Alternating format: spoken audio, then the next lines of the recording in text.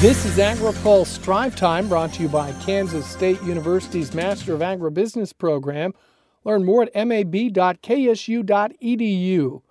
Good afternoon, I'm Ben Nuelle. The Senate Energy and Natural Resources Committee advanced the controversial nomination of Tracy Stone Manning to head the Bureau of Land Management today on a tie vote. Before the vote, Republican Senator John Barrasso accused Stone Manning of lying in written answers to the committee about her role in a 1989 tree spiking case, which resulted in 2 convictions of other persons. In written questions for the record, I specifically asked her, did you have personal knowledge of, participate in, or in any way directly or indirectly support activities associated with the spiking of trees in any forest during your lifetime? Her response was no. But both the cop and the criminal agree Tracy Stone Manning is lying. Stone Manning received limited immunity for her testimony at the 1993 trial. She had been under scrutiny since her confirmation hearing in June after questions surfaced of her involvement in the tree spiking investigation.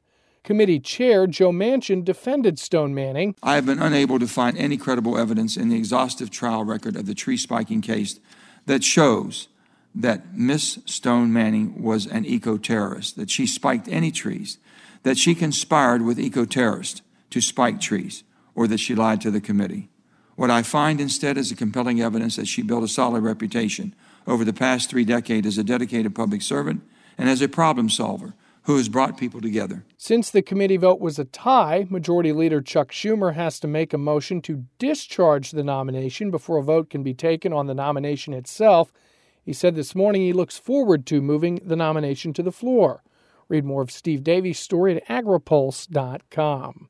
The Senate Agriculture Committee will hold a hearing next Thursday to consider the nominations of Xochitl Torres-Small to be Undersecretary for Rural Development and Robert Bonnie to be Undersecretary for Farm Production and Conservation at USDA.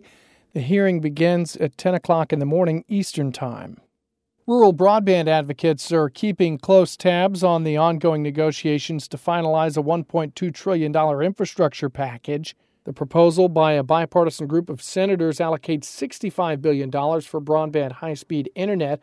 Mike Romano with NTCA, the Rural Broadband Association, says the group's excited about the prospects of a bill coming together. We're seeing twists and turns by the day, by the hour, as to whether this is going to move forward or in what form it's going to move forward. But the good thing is that to the extent it does move forward, it appears broadband is a pretty significant piece of it. And we're excited for that. And then the devil will be in the details about what that looks like. And that, too, kind of shifts and twists by the hour or day as well.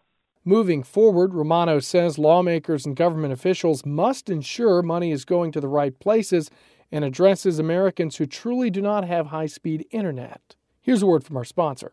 Kansas State University's Master of Agribusiness program is not your average MBA.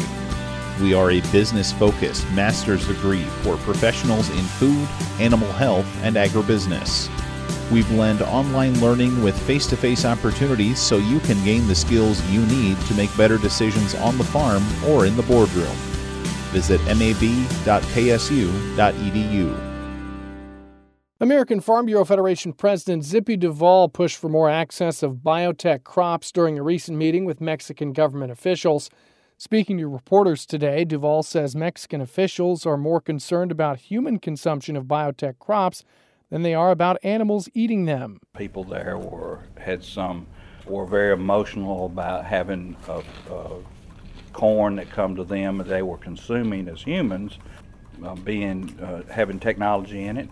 And I expressed to them that our farmers are science-driven and that we want there not to be barriers between our farmers and our country and any other country when science supports what we're doing. He also brought up seasonal produce import concerns. When I'm standing in North Florida and South Georgia and Alabama, those farmers are suffering when all those products come over at less than cost production in America.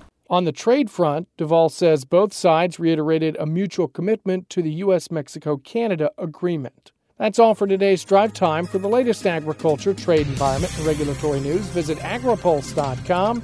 In Washington, I'm Ben Nuelle.